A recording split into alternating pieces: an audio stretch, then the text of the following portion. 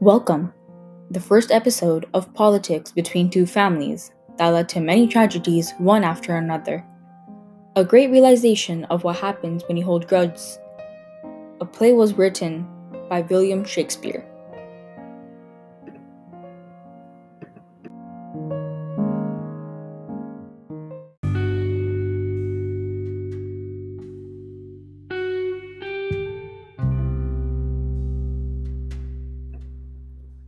Two households, both alike in dignity, from an ancient grudge, with no further explanation as to why the two families hate each other. Whatever might have started it, it no longer serves any purpose. The reasons simply don't matter. As the play demonstrates, hanging on to grudges is destructive.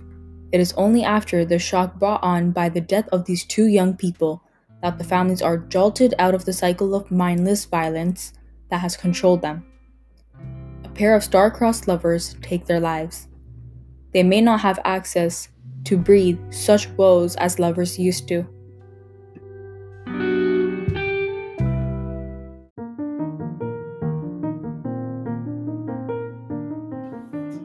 An age-old vendetta between two powerful families erupts into bloodshed.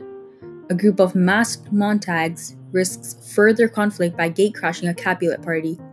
A young, lovesick Romeo Montague falls instantly in love with Juliet Capulet, who is due to marry her father's choice, the County Paris.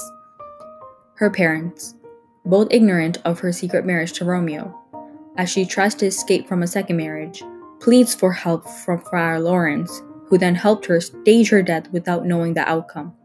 Without knowing that the outcome would be Romeo being late by mere minutes and killing himself just a few seconds before Juliet awakens.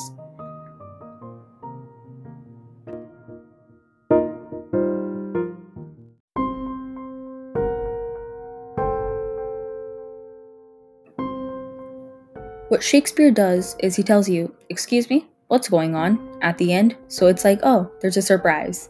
But there is so much that could happen that we don't understand. And it did, and it changed the whole story. Not only that, but in the play, he also covers a lot of topics that are deep, like depression and suicide. Because for some reason, these two people could not live without each other, and being separated just gave them stress. And the main thing with the Romeo and Juliet is its dramatic irony, because Romeo kills himself just moments before Juliet wakes up. If he would have waited, they could have gotten away or some other way. This play is very deep, with a lot of meaning that is not easily unpacked. You know you gotta look back at it more.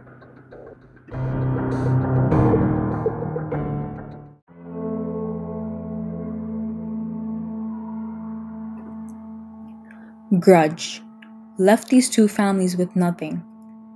Left them with the death of 6 people: Mercutio, Tybalt, Paris, Romeo, Juliet, Lady Capulet. All of them were noble men and women. Both families have lost a lot. They then made peace between each other, which is what Romeo had been trying to do all along, which is how the duel took place.